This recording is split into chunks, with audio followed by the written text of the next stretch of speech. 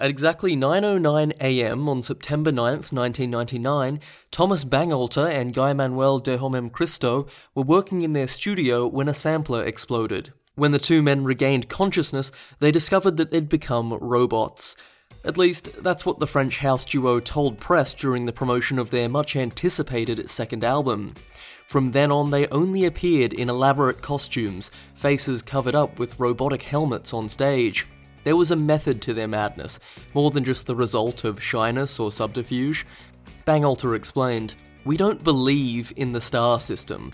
We want the focus to be on the music. If we have to create an image, it must be an artificial image. It's not a compromise, it's just that we're a little bit embarrassed by the whole thing.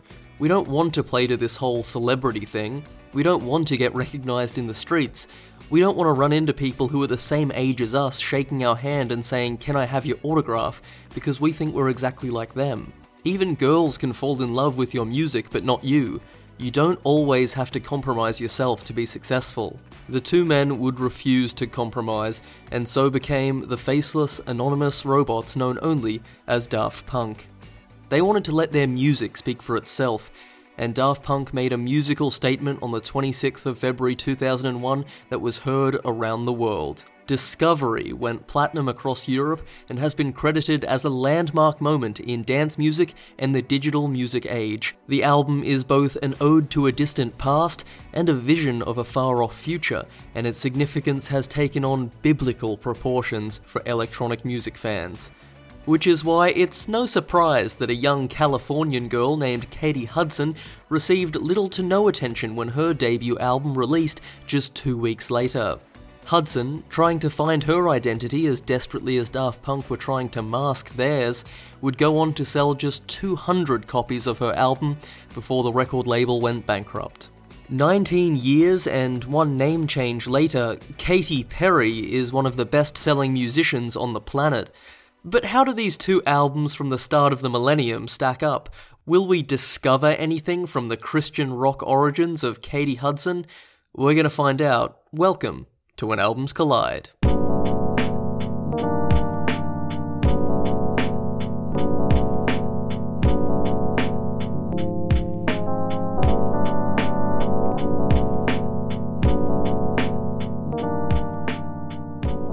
Welcome to the When Albums Collide podcast. I'm Judd Boaz, joined as ever by my co-host, Mr. Pedro Duran. How are you, Judd? I'm doing well. Pedro, we have some news. You might remember, last episode we reviewed the Baha Men's Who Let the Dogs Out. You remember that? Oh, yes. We were less than complimentary, and we posted this clip on our Instagram. Both of these artists were able to leave such a massive mark at the time and then kind of just fade away. Yeah, in the same way that like Pol Pot or Mussolini left massive marks on history, so did the Baha Men on the music industry. Yes, they've caused a lot of pain to people. What happened, Pedro? Yeah, about 11 p.m. at night. I think I was in a chat with you, but I received a notice from the official Baha Men social media account that they actually liked our clip. And the ironic part is that the clip was not very complimentary to them at all. So I don't really think it was anyone in the Baha Men that liked it. Maybe an intern of theirs saw that they were tagged and just liked the clip. Yeah, so it was the clip where I compared them to former Italian fascist dictator Mussolini. So I can understand how that might be construed as negative. Are we in trouble, Pedro? Are we about to get a knock at the door from 10 very angry men from the Bahamas? Well, it's a possibility, but that's what I was saying to you that night. It would be ironic if we were to receive a cease and desist order from the Baha Men because we basically did not have nice words to say about their music. I'm not joking when I say this. On the US iTunes store, we have 46 ratings. 45 are positive 5-star reviews. Oh, wow. And this week, we got our first negative 1-star review. Now, I'm not a conspiracy theorist, but did we just get a negative review from the Baha Men? It's a possibility. Alright, so I thought today we might get in even more trouble if we start bashing some of the albums, which is why I've enlisted some professional help Hence why we are joined by John and Elliot from the band Stillmore, all the way from the UK. Lads, how are things? Hello. Oh, they're all right. I feel a bit honoured that you've called us professionals. I know. You did pay me to say that, but that's fine. Guys, how is the plague that is sweeping the planet treating you guys? That Not wasn't well, an- apparently. Oh, bad time. Worst wasn't an possible time to intentional Sounds come. great. Things have been funny. I mean, they're different everywhere, aren't they? In Britain, I mean, where we are specifically, the city we're in, we've had like extra measures. We went into a local lockdown before any of the rest of the country did. We've probably had a tougher time with it than a lot of places. In terms of the actual lockdown, in terms of the actual spread of the virus, we've probably had it better off because we've been in a tighter lockdown. But when you leave the house, do you have to put a face mask on straight away? Absolutely, yeah. It's mandatory. So people socially will probably give you dirty looks, but if authorities see you, there's a possibility that you will get a ticket or a fine of some sort. So what better way to spend your Friday night than by staying inside and listening to Katy Perry's debut album? Woo! The year is 2001, lads. Daft Punk's Discovery and Katy Perry's Katie Hudson, as she used to be known, self-titled. Can I just get a read from you guys? What is your experience with Daft Punk, and what is your experience with Katy Perry? Yeah, so in terms of these two artists in particular, I possibly have more to say. I love Daft Punk. I've been a big fan of Daft Punk's whole discography for a long time. Katy Perry, I really like her album. Oh man, I don't like it well enough to know the name. What was it called? And then after that, I get really bored of it. I think it gets really samey. But no, I like what she did. I appreciate her sound. I know it's definitely not for everybody because it's quite. A lot of people just find it quite boring, quite basic kind of pop. Yeah, generally I quite like her as an artist. I don't think she's one of the really dislikable pop stars in the charts. John, you got any thoughts? Yeah, I mean, I definitely lean towards Daft Punk, but that's just because I'm not a teenage girl. Like Elliot. All right, cheers. What about the first album? Had either of you heard this before? Yeah. No, not at all. By the way, I mean, I mentioned it at the top of the show. The record label on which it was released, Red Hill, went bankrupt. Yes. Yeah. Preventing it from marketing and promoting the album. So subsequently, about 200 copies of this album were sold, which received mixed reviews. I didn't purchase one. I think they're like $150 on eBay. Right. So I researched that. So I found on eBay the cheapest I could find it was £304.15 in British sterling, which equates to 558 Australian dollars. Worth every penny. Yeah, but yeah, no, I had heard it before. I think I heard it years and years ago because when I get into an artist, I get a little bit obsessive and I go back and listen through their entire discography just once, just to see what it's like. When you get obsessed, you start looking through their rubbish, you go outside their house, you're looking through the bedroom windows. When you're talking about Katy Perry, the word obsessed is slightly risky. Well, do you know what? Somebody once quoted me saying something about Katy Perry, and I don't remember saying it, but somebody used to quote that I apparently at some point said that I would happily go to a Katy Perry concert with sound-cancelling headphones and a pair of binoculars. I don't think I ever said this, but apparently I did. And people quote it back to me, and I don't know, but it's a hell of a quote. Pedro, I'm going to ask a slightly different question of you. Besides that, I want to say, if you harken back to our Space Jam episode, you might remember that you told me that your mother was very worried about you listening to any bad music, any adult themes or whatever. This is correct. And so you said most of the music you listened to was a lot of Christian rap. Can you expound on this a little bit? Yeah, I mean, we, especially when we moved from New York to Florida, I think that my mom believed that Florida was a lot more a safer environment to grow up in. So once we did that, we started attending church a lot. And the church that I would go to was super hardcore in the sense of they didn't want you to listen to music with any cursing or movies with any violence and stuff like that. So my entertainment was very limited to things like the Keystone Cops. I don't know if you guys are familiar with that. It's like an old 1930s black and white. Yeah. And Christian rap and Christian music. So for instance, like an artist like Carmen and Christian rap and just like stuff like the Space Jam soundtrack. But I never had the pleasure of listening to Katie Hudson until this week. Before we get into it, I just want to note that a lot of my facts from today for the research day came from the book 101 Amazing Katy Perry Facts by Jack Goldstein and Frankie Taylor, which is available at a bargain £1.49 on the Amazon UK store. I like that there were so many facts, it took 2 authors to collect them all. Very good. Daft Punk's discovery, Katy Hudson's first debut Christian rock album. Let's get into it with the track-by-track breakdown.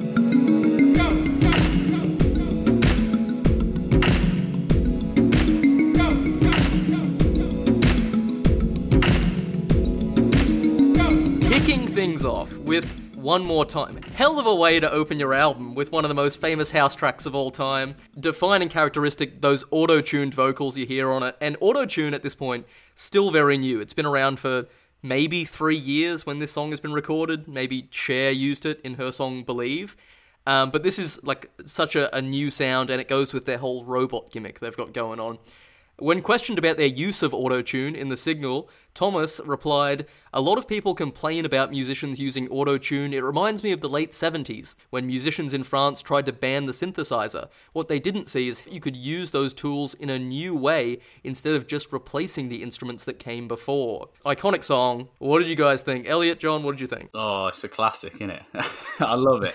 I love it. It's. I think before I even got into Daft Punk, I was familiar with the song. It's just catchy. It's you recognize it instantly, and it sticks with you. And like you said, I think it's really interesting that you've picked up on the auto-tune thing, because that's one thing I think Daft Punk do really well, is use auto-tune as a kind of tool, not to, make their song, their vocals sound nice like a pop star might use it, but just for these cool effects. And I love their kind of style of the whole robotic thing that they have going on throughout this whole album. And they've kept it up throughout most of their music, really. The fact that it's the first song on the album, actually, like when it came out, they didn't know that one was going to be like the biggest one. They just sort of were like, oh, we'll just put it first, I imagine. You can predict it to a degree, but you can't like always know.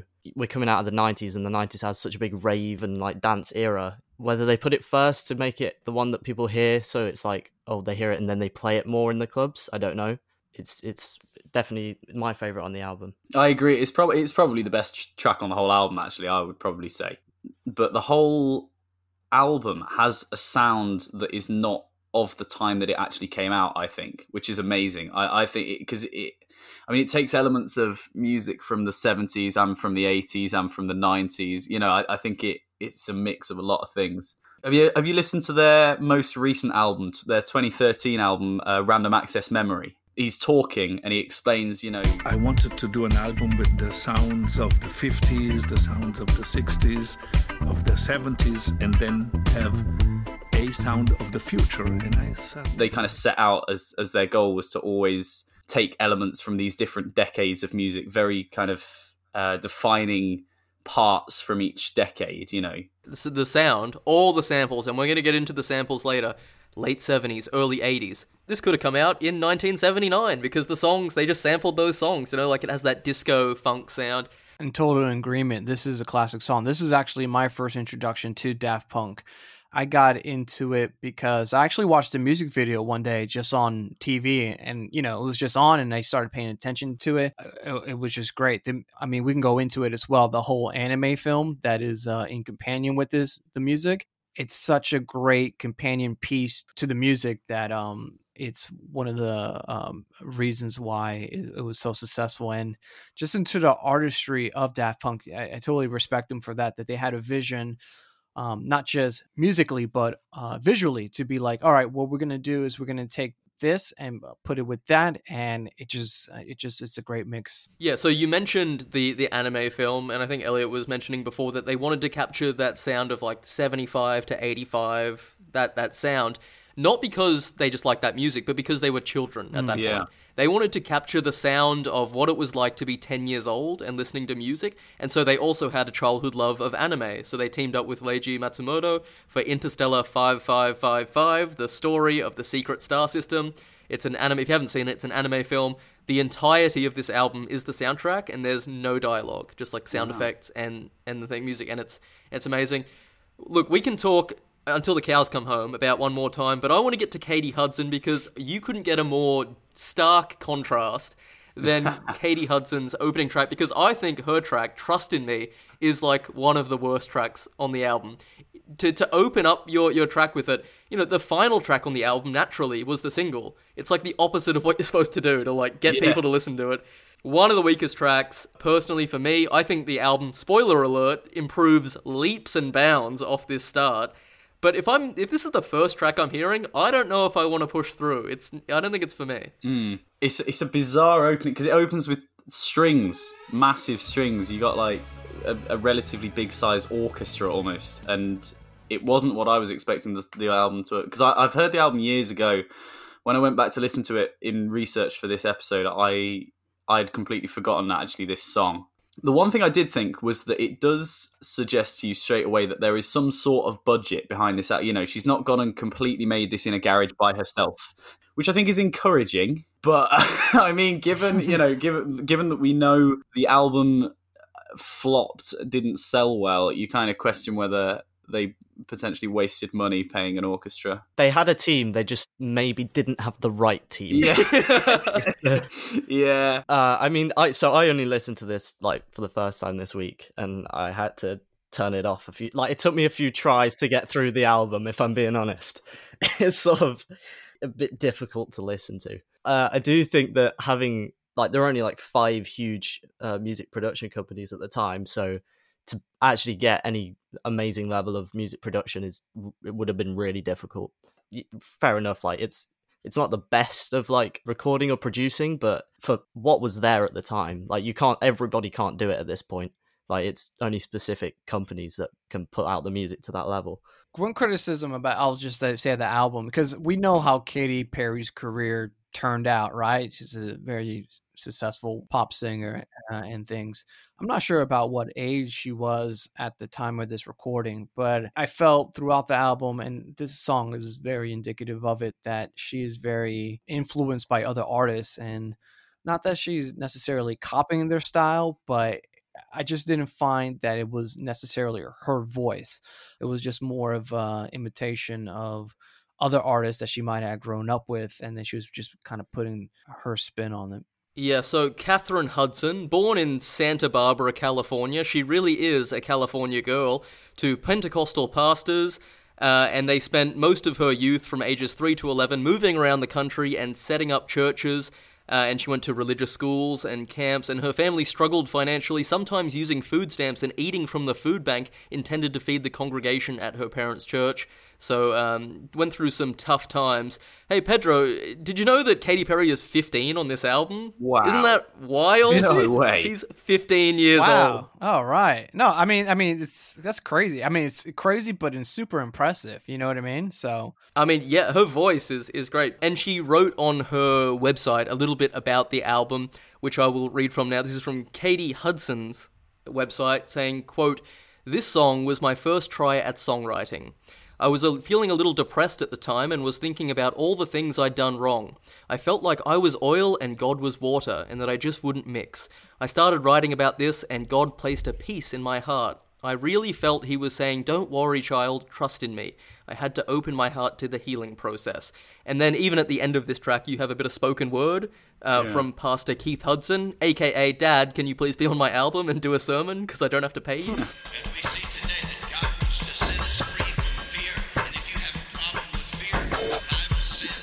So that you always love to see a bit of that, and it continues with the next song, "Piercing," which is so much more rock than anything you're going to hear Katy Perry do for the rest of her career. You got chord progressions that are quite interesting and piano melodies that are quite interesting, but she's 15 years old, which is wild. She actually went on tour for this album, and you can find backstage footage of her on tour with all these other Christian musicians, and it is wild to watch. Like 15-year-old Katy Perry. And everyone thinks I'm like superstar and like rock star. But that's not how I am at all. Like I'm just some little kid from California who plays the guitar and sings. And I write what I think needs to be written. I write what I deal with. I write what I want to say to people that I can't say through my mouth, I guess. But you also realize, despite this really powerful voice she has, she is still just a teenage girl. Like, she's crying backstage and stuff because she's missing her parents, and it's actually uncomfortable to watch. Her interviews are really nice. She's saying, like, she never wants it to be a gig, she thinks it's a gift, but it is uncomfortable to watch. So, knowing, it changed the album for me, knowing, like, oh, this isn't like a 21-year-old woman, it's a 15-year-old teenage girl who should be in year 9. Wow. What's interesting as well is that she didn't actually gain massive success or recognition off of that tour. You almost think it's almost more worth it if she had, if she'd blown up from this initial album and this tour and stuff. You're like, okay, so she's put in the work. It's clearly very hard and grueling, but she's got somewhere. But the fact is, her next album didn't come out until 2008.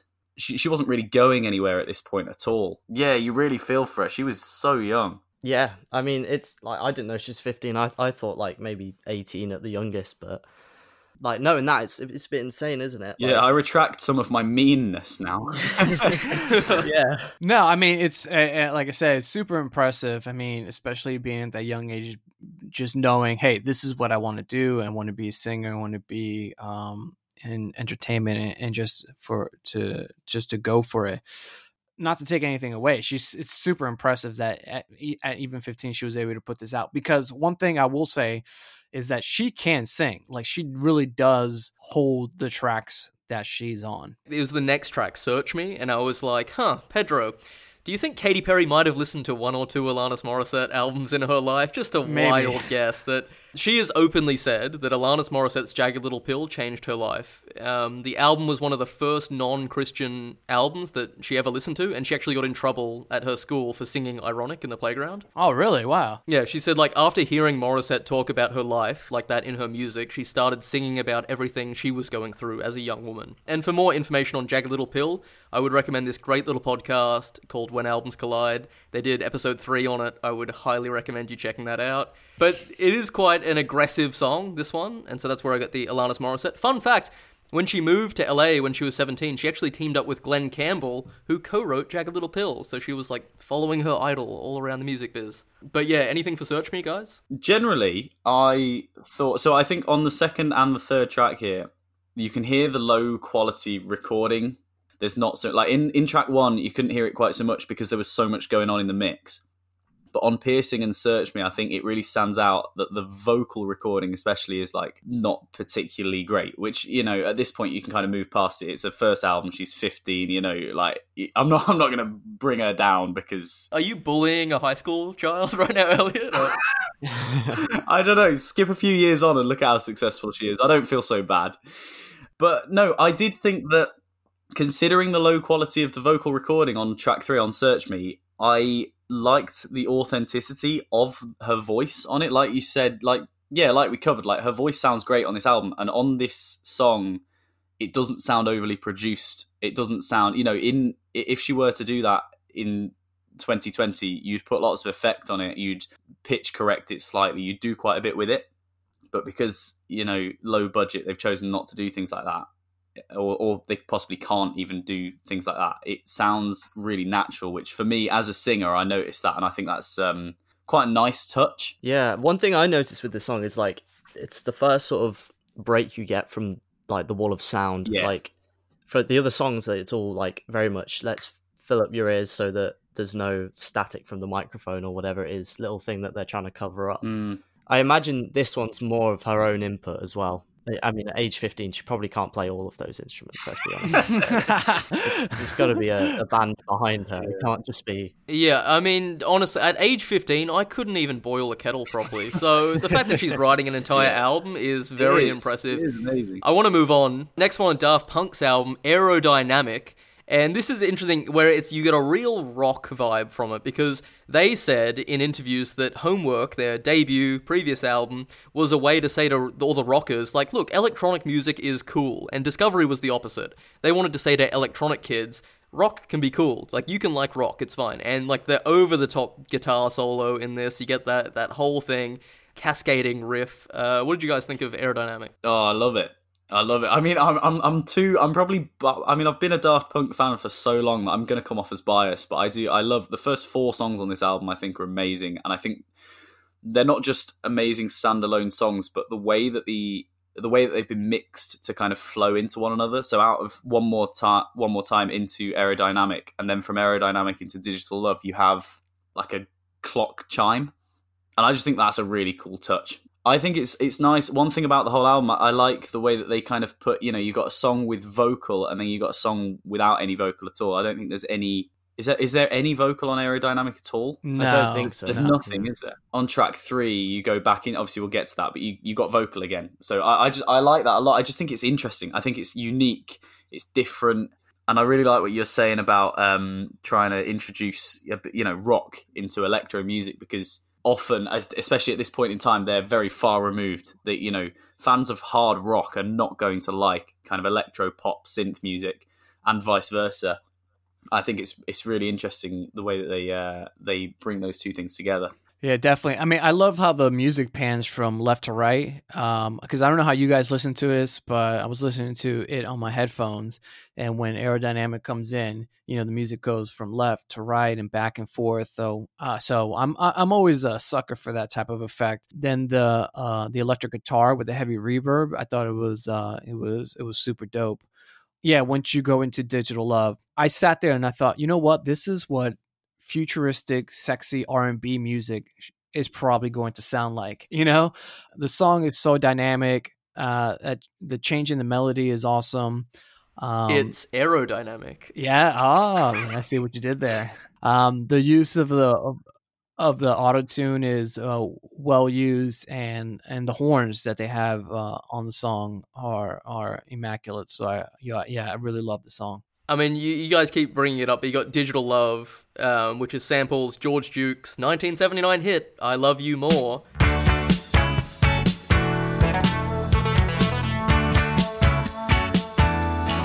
Also a wonderful song, and I totally get it. It's like a time capsule of the 70s and 80s that was unearthed in 100 years by robots, and they did a remix. But John, what did you think of Digital Love and Aerodynamic as a duo? Well, I was going to say that whenever I listen to Digital Love, it for me, I don't know why, it's like a really weird electronic dance version of Owl City. Like the vocal, that's probably because of the vocal mostly. I don't know. It's just that kind of light-hearted vibe. Like, there's not like grungy as like having a rock guitar on there. It's just bop along to it a little bit. I'm a massive Owl City fan as well. I love Owl City. Yeah, I can really see that. I can definitely see that. That's a valid point. 10 points for Gryffindor. Guys, we're going to take a pause for the cause. We'll be back with more When Albums Collide after this.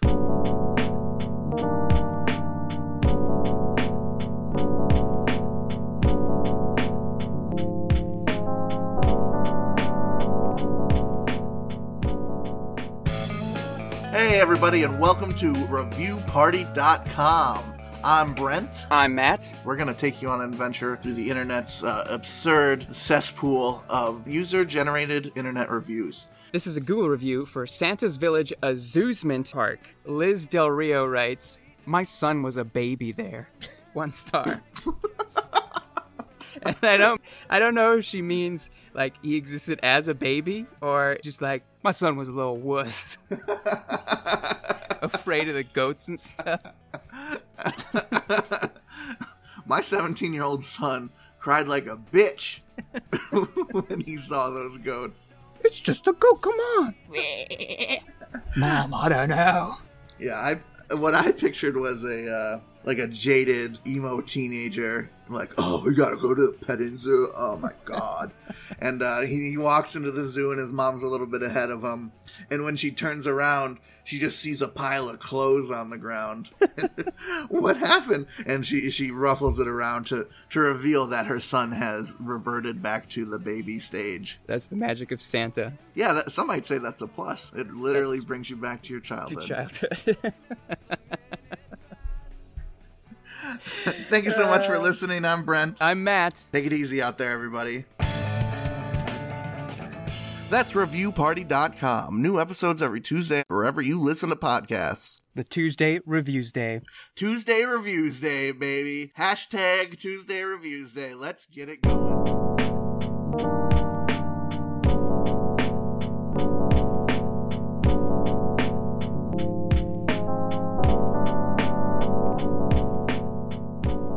Welcome back to the podcast. We're doing When Albums Collide with UK band Stillmore, John and Elliot. We're comparing Daft Punk's Discovery and Katie Hudson's self-titled debut, which came out just over a week apart. Lads, the next song, Last Call, hard left turn here, boys. Welcome to Flavor Country Population Us. There is some real jazzy stuff on Last Call. Yeah, doesn't it? Is this song that opens with sax? Yes, it does. To recap what we've got up to this point, we've had a song that opens with an orchestra, and then you've had a song that is pretty heavy rock, or as heavy rock as you're going to get from Katie Hudson / Perry. And then you've got track 3, which is relatively similar. It's got a pretty steady, regular drum beat. It's got all of that. And suddenly on track 4, on Last Call, you're opening up with a saxophone. What happened? Up to now, it's quite easy to like see her pattern of what she's listening to, right? And she has certain like influences that come back. And then you get to this and it's like, what did she just suddenly start listening to like Kool and the Gang or something? It just went off the rails, like completely different direction. I've got 2 different things written in my notes, right, for what I think, what it reminds me of.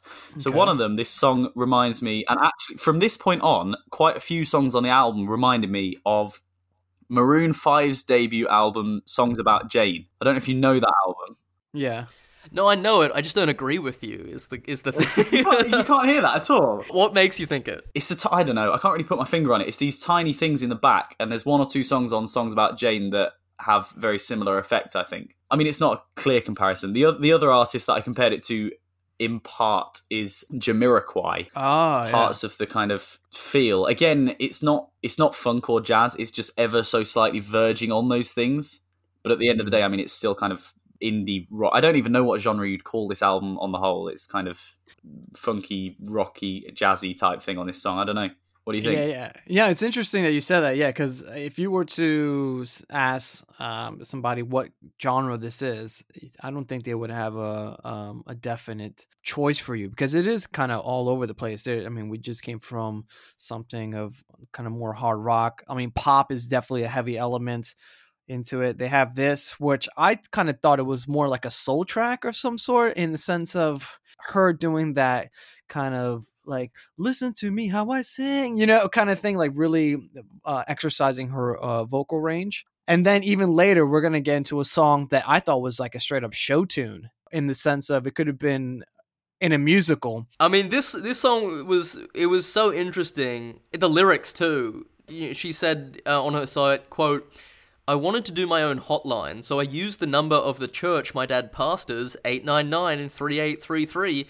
I made the character realize that this phone call to God for help was the best one he ever made. And so it is, I mean, in the chorus, she says, cause it's 899 3833. It's like a weird, a bit of Logic's everybody in there. I was just thinking that too. I want to talk about the elephant in the room here, which is that this is an artist called Katy Perry. But she doesn't do Christian music anymore, or at least not overtly. She changed her name to Katy Perry because she thought Katie Hudson was too close to Kate Hudson, which is ironic because now she's way more famous than Kate Hudson ever was. Then she started collaborating with Max Martin and famously good dude Dr. Luke. How do you guys feel, because you are a Christian rock band, how do you feel about a Christian musician sort of leaving their faith behind and moving into secular music like this? That's a really interesting one. I think there's a difference between leaving your faith behind and kind of, giving up on what you believe, changing your belief, giving up on what you believe, to actually moving away from writing Christian music. That is, I mean, that long term, I could see us writing secular music as well as writing Christian stuff. I don't see that we'll be writing just Christian stuff forever. But I think what is interesting is to look at whether her faith has changed. Because, I mean, by complete coincidence, something actually came up on my Instagram today. Apparently, Katy Perry has recently said something that, that claims her faith is really strong, really thriving. And supposedly, I mean, looking at the way that her career has been, it looks like it's probably been quite up and down. She's probably not always been going to. In fact, I quite confidently say she's not always been going to church or necessarily practicing the Christian faith. You know for a fact. Yeah. And it's, it's not for us to judge. We don't necessarily know the whole story, but if she's still got an element of faith, or an element of her faith has come back to her, then I completely respect that. Even if she's not writing Christian music anymore, I think that's. I wouldn't encourage her somebody like her to keep writing Christian music, even if they're a strong Christian, if they don't feel that is kind of what they really want to do anymore. You don't want it to be forced or saturated when you're singing about anything that is meaningful to people. Yeah, I think it's important to remember, like, Christianity isn't a trap. Like, you're not like she's not stuck in this like bubble that she can't get out of. It's not like she's like being forced there. Like her parents, like, you have to write Christian music. Maybe she felt like that. Yeah, I think she maybe did, to be honest. That's probably why she sort of drifted away from it. Yeah. So that's not to say, like, people can lose their faith. It's not something that like never happens. I think it's wrong for her to have moved on to secular music if that's really how she felt. It's interesting because almost the next song comes into it, because did we mention she's 15 years old, lads? She can't even get into an R-rated movie. She's 15, so the next song, Growing Pains, where she talks about like dealing with faith and growing, and also going through that whole puberty thing. Like she's the growing pains of her faith and what she's going through. Really interesting. But Pedro, is this the song that we're talking about? I put it on. I said, this is some gosh darn Katy Perry right here. The other stuff, I don't know who that was. Katie Hudson. This is Katy Perry. It is so dramatic. And I said, in my notes, I said, did I accidentally stumble into a Broadway musical? Yeah. Because it is very musical. She has the talky singy, the like back and forth conversations. Not ashamed that I haven't yet begun to speak its ways. That's the wisest of men. Oh, perhaps someday. This makes me think of her later work and the theatricality of it. Speaking of which, my mum and dad actually won tickets to a Katy Perry show a few years back. My dad is probably in his early 60s at the time he goes to this concert, and is also a heterosexual Australian man who has worked most of his life in construction. Yeah, Are you sure about that? He said it was amazing. He's like, the production, she's swinging on a trapeze and she's shooting whipped cream out of many different parts of her body. So she has he a loved talent. the music. The music was just perfect. Oh, He was what a good actually, he was production. there, he was there with noise-cancelling headphones and a pair of binoculars.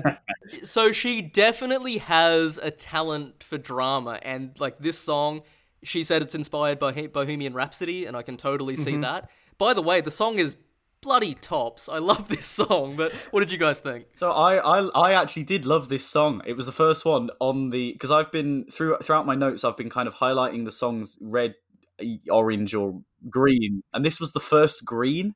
This was the first song. The first thing that got me drawn in was that it's piano driven for the first time on the album, which is a personal thing for me. I prefer piano driven music on the whole to guitar. It's very musical theatre, and I like that a lot. I think that is part of why I've always liked Katy Perry, because she's very theatrical, very over-the-top, dramatic, kind of... I remember seeing the music video to Raw when I was probably about 13 or 14 or 15. I don't know, whenever that came out. That kind of, dramatic. She's swinging through vines in the video. She's, in a jungle with a tiger and an elephant. Obviously, it's not real, but you know what I mean? Like, it's... Like I said at the beginning of the episode, she's a bit more interesting than most of these basic pop stars like Taylor Swift or somebody, because I don't feel that somebody like Taylor Swift kind of captures your... You're about to get some very angry tweets from teenage girls. I don't mind it. No, it's too late. It's too late to save yourself, mate. No. The damage is done. You can't unring that bell. They're gonna send you a cease and desist order, like Baha Men sending us. John, what did you think of Growing Pains? Yeah, I totally agree. It's the whole like dramatic musical-esque type thing, and it's what we're used to hearing, which is interesting because it's obviously like it's her first album, so no one's used to hearing anything. But this is clearly like her concoction of what she wants it to sound like, or what she's trying to sound like, rather than just copying or trying to sound similar to who's inspired her. Yeah, I wrote something like that about the fact that I think what's quite endearing about this song is that you can hear she sounds really comfortable.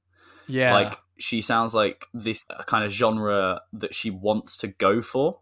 which just, I think it makes the listening experience, you know, if the artist sounds like they're in their prime, like they're, you know, in their element, like they're comfortable, I think you have a much easier time listening to it, whether it's an amazing song. You know, this song is not incredible, but I enjoy listening to it more than anything that's come before on the album because she sounds really comfortable. She sounds like herself, even though at this point you don't know what herself is. You don't know Katy Perry or Katie Hudson at this point, but she just sounds comfortable in the booth. Do you know what I mean? It's so interesting you say that, because the next track, My Own Monster, which is another hard left turn, we've had about 8 during this album, it makes it seem like Growing Pains came from a different galaxy. Because you've got this like ambient noise and this dark gothic thing, and her high notes on My Own Monster are great. They remind me a lot of One of the Boys, one of her songs. But it doesn't look like she's having fun. It doesn't seem like she's enjoying it because it's so, like, pained. And you want Katy Perry to have fun. That's her best music. Yeah, I was just going to agree with Elliot. Like, that's the best way you could say it. She sounds comfortable recording this track. Obviously, when she's putting this out for the first time, we would have heard this back when she was 15. We would have know who Katy Perry is. But now that we know who she is and the music that she's put out, and you listen to this is the first song that I listened to on this album where I was like, oh, there she is. That's the Katy Perry I know. You were saying that she was inspired by Bohemian Rhapsody, and I understand what she was trying to do, but when it comes to that, I mean, it's not Bohemian Rhapsody. You know, it kind of falls flat in his face. Not to take anything away from it, I really enjoy this song. Like I said, when I heard it, I was like, oh, wow, it sounds like something out of a musical or a show tune. Katy Perry, if her solo recording career kind of starts, you know, dwindling down, I think she has a career in writing music for like Disney films or something like that, or even Broadway musicals, because and there's something here to it. We got to start reaming through these songs because we're going long as always. But I mean, the next song on Daft Punk's album, Harder, Better, Faster, Stronger, overplayed. I definitely thought that because I've heard it, I don't know, 5,000 times. But you know what? I put it on, and within a minute, I was like bopping along. Like, this song still slaps. The sample from 1979, Cola Bottle Baby by Edwin Birdsong. And when I say sample, I mean they went Control-C, Control-V, and increased the speed like 10%.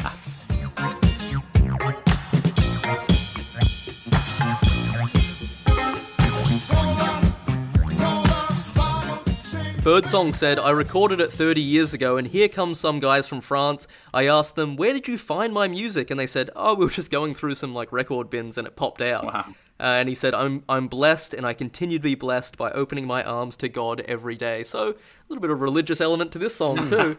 Harder, Better, Faster, Stronger. John, Elliot, what do you got? I like the song. It's just, it takes so long for it to get to the really good bit of the song. Mm-hmm. I agree. That's my problem with the song, is that it's like the best bit's right at the end, and I just want that to be like a little bit more consistent through the song. Yeah, I've got it written in my notes. We all know which part we're talking about, like the hook that Kanye West uses on exactly the little da da da da da da. That is the best part of the song, and it only plays through once or twice in the song. It's such a shame. But yeah, I mean, it is a good song. I mean, Daft Punk's song, don't get me wrong, like it's clearly one of their strongest songs. It was one of their most successful singles, I believe. Yeah, no, it's an awesome song. I mean, it won a Grammy for Best Dance Recording in 2009, so it's a testament to what it's got going on. And yeah, when I listen to this, all I can think about is Kanye West's song Stronger. Not to knock this at all, but I kind of prefer Kanye West's song because it's just a lot fuller with the drums, and it gets big call. Yeah, it gets to the better bits a lot quicker. But I would say I would love, and I'm sure there's somebody that's done it out there, a DJ. I would love to hear a flawless mix between the two songs. Like it starts off with, Daft Punk and it gets into it, and then he just or she mixes it into Kanye's song, and then mixes it back to Daft Punk. That would be amazing to see. The next track, Crescendols, the sample Can You Imagine by the Imperials, 1977, a song I have become obsessed with in the past week.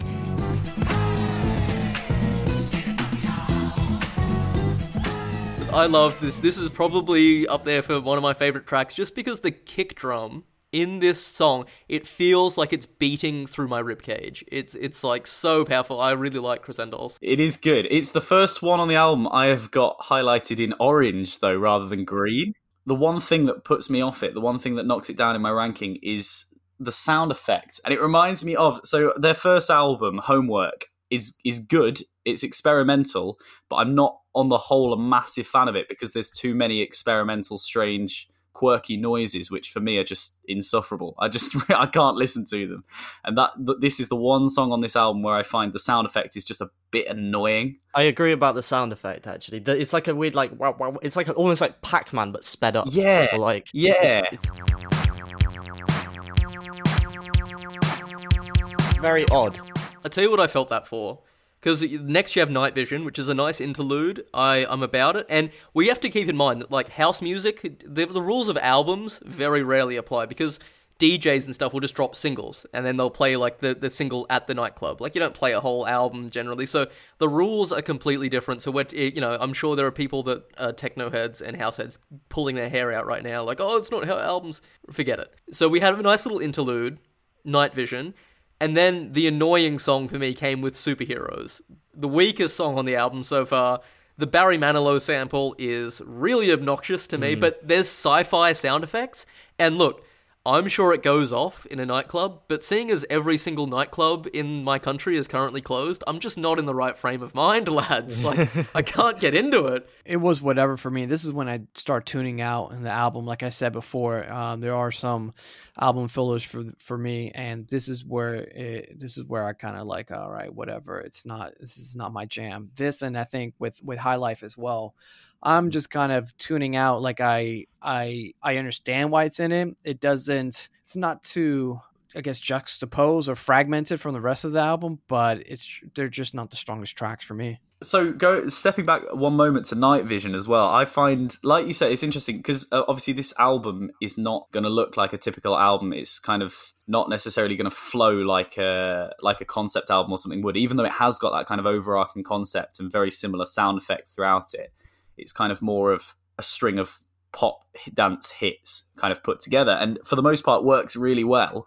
I just find with Night Vision, it kind of slows the pace down way too much, and I find that really dull. And then on Superheroes, it kind of doesn't quite pick up enough. I'd say for Superheroes and going ahead to track 8 to High Life, I find it's like, they're kind of pretty typical Daft Punk songs, you know, they're samples, they've got an interesting beat, they've got really cool kind of sci-fi sound effects in there. They do a job, but they're not necessarily kind of good enough to keep your attention at this point on the album, where it's quite easy to lose your attention. I think, you know, if tracks 7, 8, 9 on an album aren't kind of really piquing your attention, then it's very easy to drop off at that point. The Night Vision song is just, it's on the wrong album, or it's the wrong artist. It's like, you could put it on a concept album that has a very like one line theme all the way through it, like Tranquility Base from Arctic Monkeys, like something like that that's just consistent, and you have this thing to break it up with like no lyrics. It's in the wrong album entirely. I think they put it in to try and have a little bit of order to the album, and it flopped a bit there. And I think with Superheroes and High Life, it's sort of like they're okay, but it does sound like just a kid could have done it in his basement with the same sample, and it doesn't sound like the high production of what Daft Punk can do. We're talking about sound effects, Superheroes, and then I put on Spit by Katie Hudson. First of all, right off the bat, if you have kids talking on your track, you need to stop it. I hate the sound of kids, like young voice. Oh, I hate it. I can't stand just it. Just in general, you mean, Judd? You just hate the sound of children? In general, kids, but especially not on my Katie Hudson contemporary Christian music. Yeah. But then I'm listening to the beat, and I'm thinking, oh no, please tell me Katie Hudson is not about to start rapping. Yeah, because this sounded like a hip hop beat. And the song is called Spit, so I'm like, is she about to spit a rhyme? Like, oh. Katie! Katie! Who? Katie!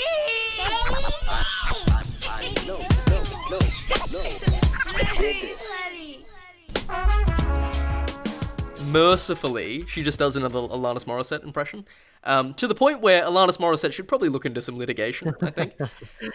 She wrote on the website, "My mum titled this song, and now she thinks she's really cool. This song was written when I was in the 8th grade.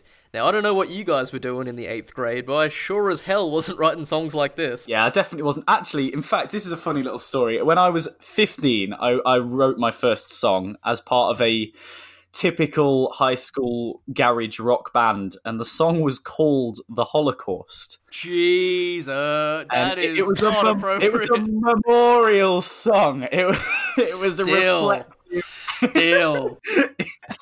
It's like, imagine like a rock song over images of the Holocaust, and you just think, what? Yeah, it was probably quite distasteful, but we, as kids, we thought we were doing like our very best. It was a different time. It was a different time. It was a different time, and I don't regret anything. I don't regret anything. What do you guys got for Spit? Anyone got anything for Spit? It definitely morphs back into that samey sound that the album kind of started with. It's a bit like the Daft Punk album. By this point on the album, you're kind of getting quite samey. You need the next track to kind of really lift you back, I think, because this one for me doesn't do anything.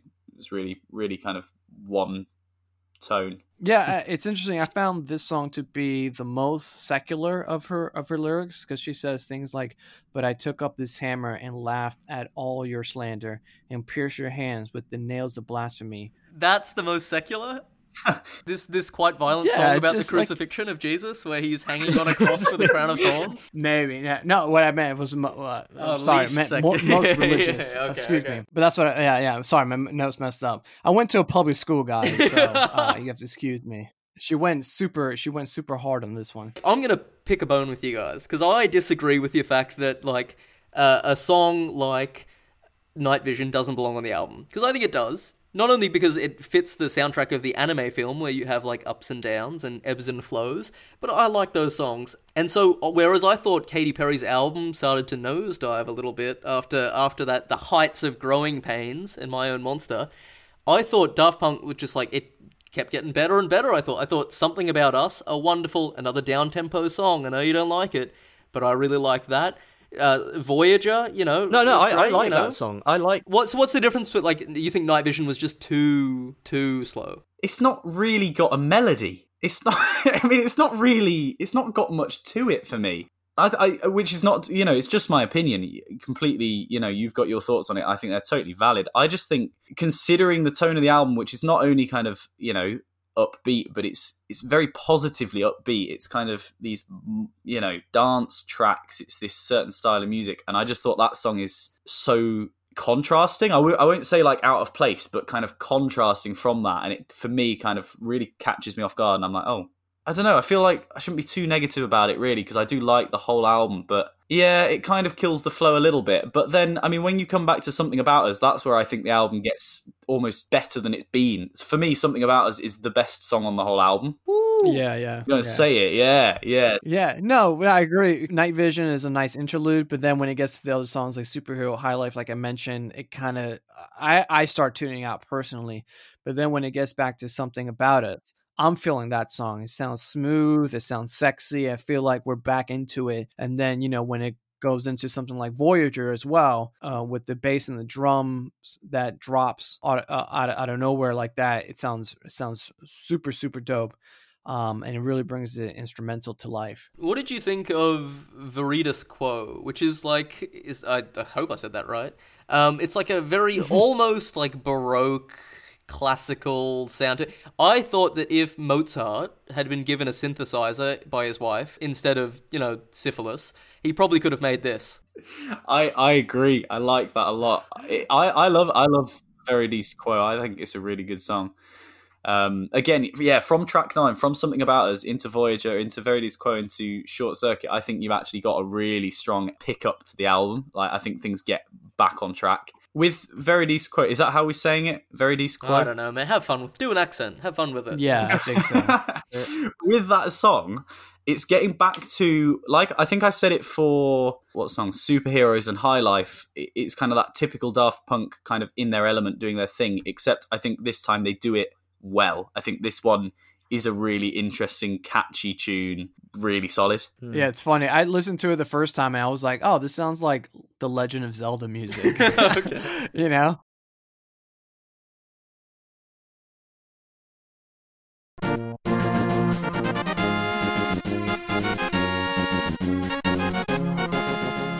But that's just me, because it does have that type of sound, like a medieval sound to it. Yeah, the first time I listened to it, it was kind of like whatever. I think I had a better appreciation for it. I don't know if anyone did this, but I actually watched the clips, the anime clips, along with the music.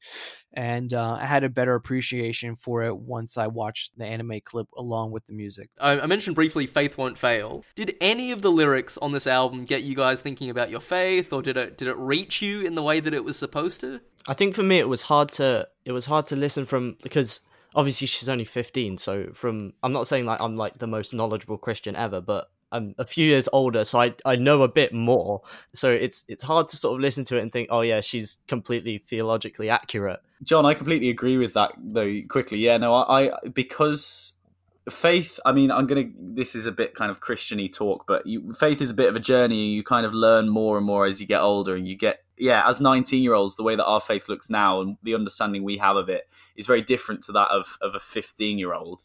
As 15-year-olds, I would have probably taken a lot from this album. I'm pretty confident I would have, actually. I think the lyrics are relatively well put together, because it's not her preaching at you, it's her singing her own experiences, her own struggles in places. I think that kind of thing is actually quite encouraging for young Christians. Yeah, she's really singing the gospel, or just really giving herself to God on this one. And it's interesting, she has a lyric. She says, "You could cast me in the lion's den, but they won't harm me." Just that line. I mean, it's a reference to the book of Daniel, obviously, but everyone knows that story, that has just become a part of the lexicon, popular lexicon. They threw me into the lion's den. It doesn't necessarily even have to be Christian music that uses that analogy, because I just looking at research, like Bob Marley would use it in his album Survivor, or Bruce Springsteen did a song called Lion's Den in 1982. Yeah, so it's super interesting that some of this stuff will get put into popular lexicon, just basically pop culture. I'm interested in the sort of writing process of Christian quote unquote music, and because like when we get to the final song on Katie's album, When There's Nothing Left to Give, and she described this song as a crisp, clean, simple love note to God kind of song. Is that sort of one of the keys of writing a type of Christian song, where it is they are love songs but about your relationship with God? That is a type. Yeah, that is a type. That is, like you said it perfectly. That is a type of Christian song. And this is really funny. We actually said this on our podcast a while ago, that lots of people, when they ask us, what is Christian music? A lot of people say, is it just like you're writing like an Ed Sheeran love song but to God?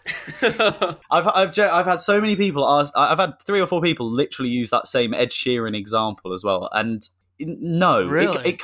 it is, well, to some extent, yeah. There is a type of Christian song where you are pouring out your heart in the same way you might in a pop song to a girl or to a boy or whatever.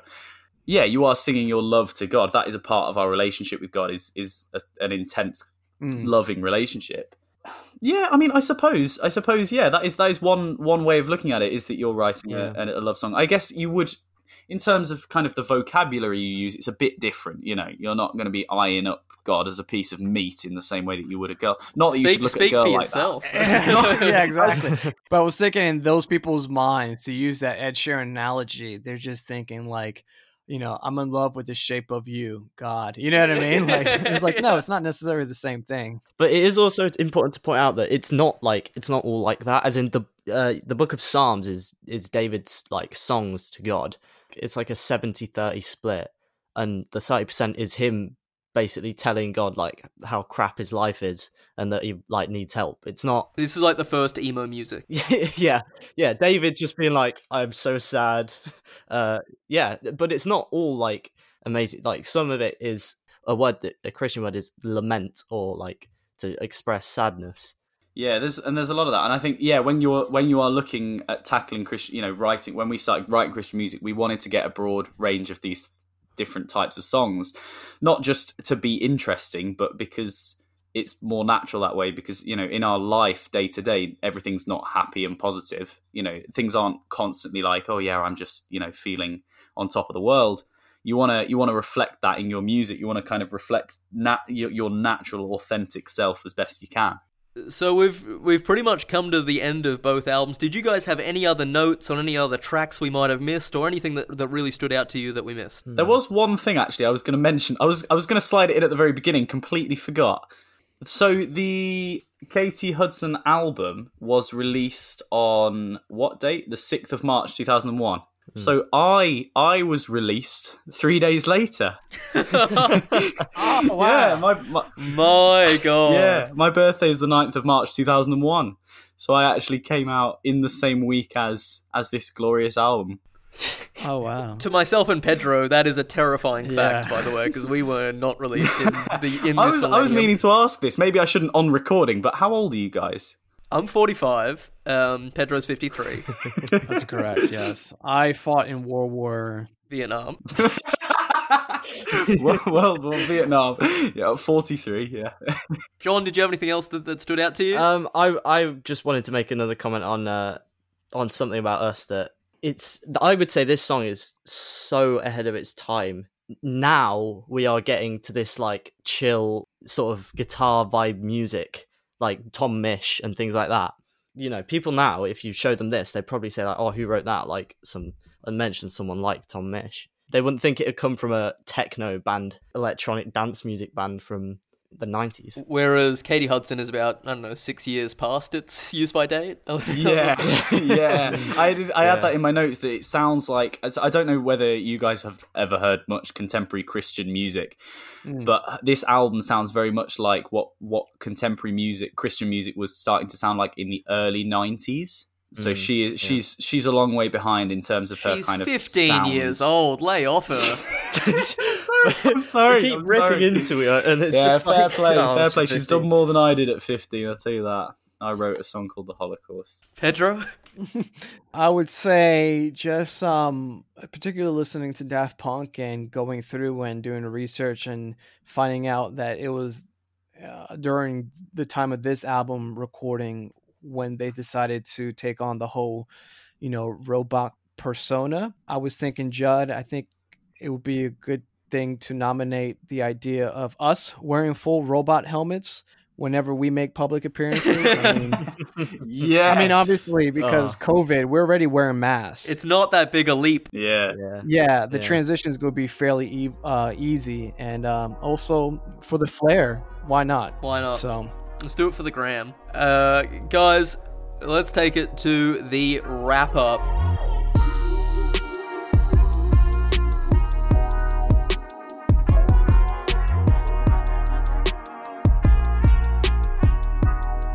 Obviously, unfortunately, Katie Hudson's album sold 200 copies. Why do you think Daft Punk's album, as we said, is going to stand the test of time, and why has Katie Hudson's a forgotten classic by her fans that no one ever talks about? I think Daft Punk's success comes from the fact that they are taking sounds that came way before them and taking sounds that were way ahead of their time, almost. They were inventing new ways of making sound, of making music. They're not just kind of relevant in their time, but they're jumping time periods. They're going back 30 years and then they're jumping 20 years into the future. They've got this massive range of sound.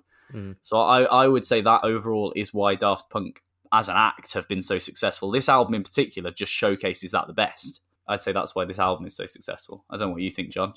No, yeah, I agree. And I think part of that is that they're built on top of an industry. They built on something that was already there. Pop music was sort of a weird in and out of like, what is pop? Because it kept changing so quickly. Like, as you said, like she was making music that sounded like it was from the early 90s, but it was 2001.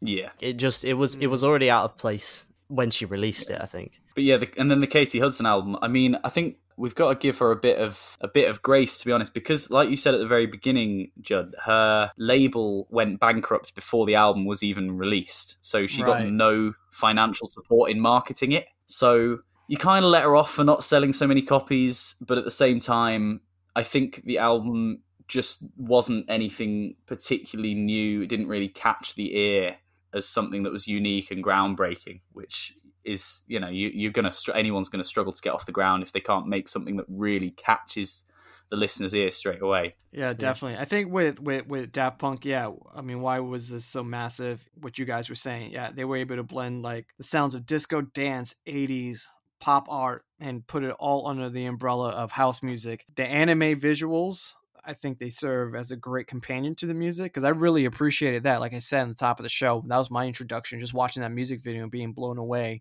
And then finding out later that it was a full-length anime, I was like, oh wow, that's super crazy. But I'll also throw in the idea that they adopted the robot personas right before the album's release. So I thought that was a very unique promotional stunt to do, to generate hype.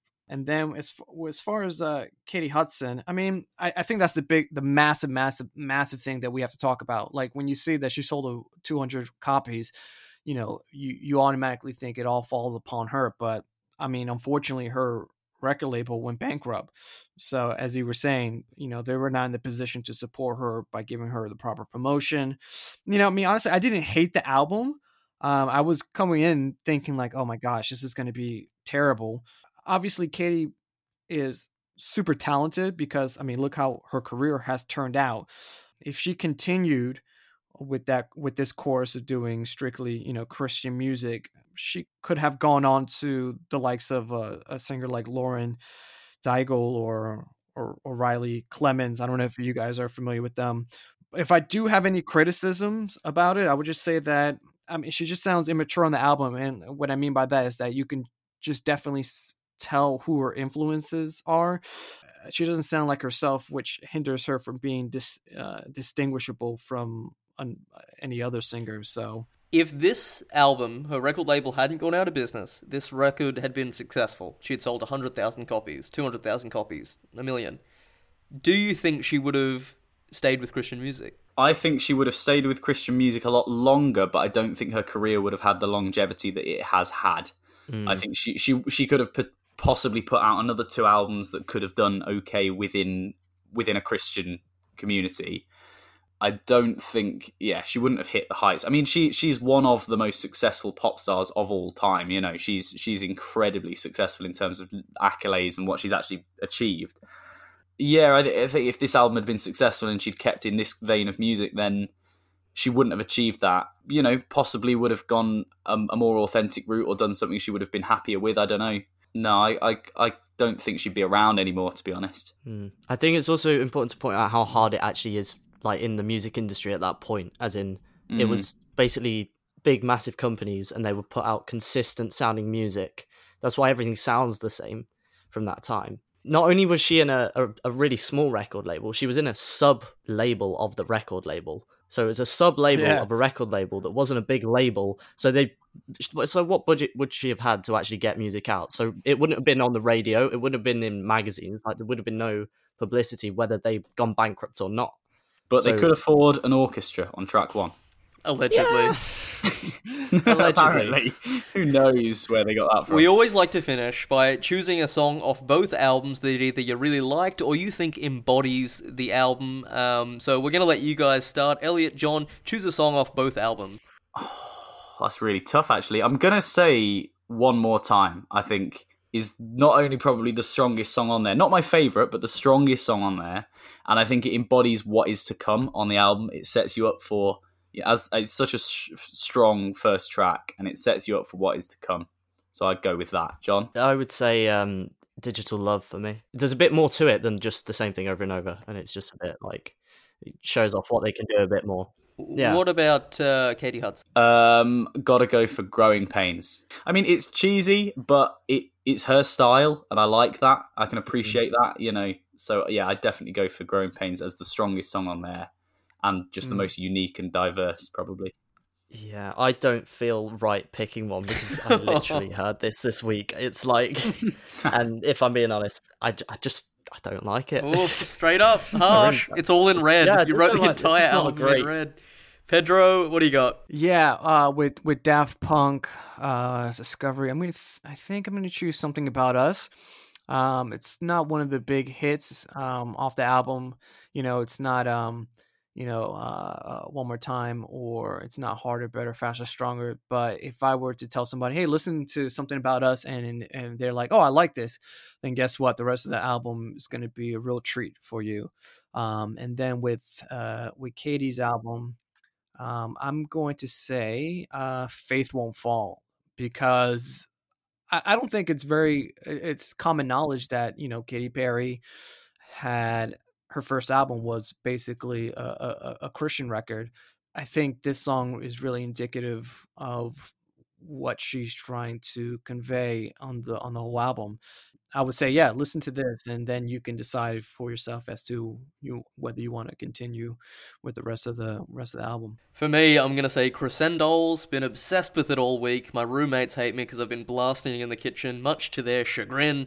And for the Katie Hudson album, I'm going to go with My Own Monster. Hard left turn, very dark and gothic, doesn't suit her, but the chorus are some of the best moments on the album. Very reminiscent of some of her later work. Love that.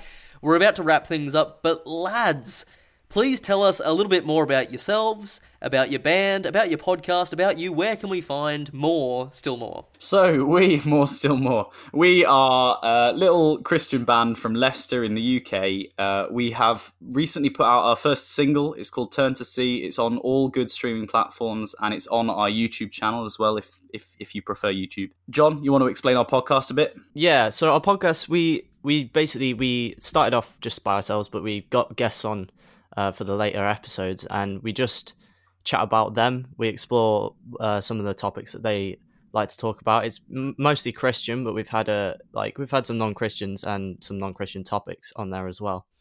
It's mainly focused on music like this. We're on Instagram and Facebook. John, what's our Instagram? At stillmore.theband. Facebook, just search for Stillmore. Yeah, that's us. Excellent, guys. Well, nice one. That does it for another episode. We'll be back next week. See you around, guys. Bye, Pedro. See you guys. Bye.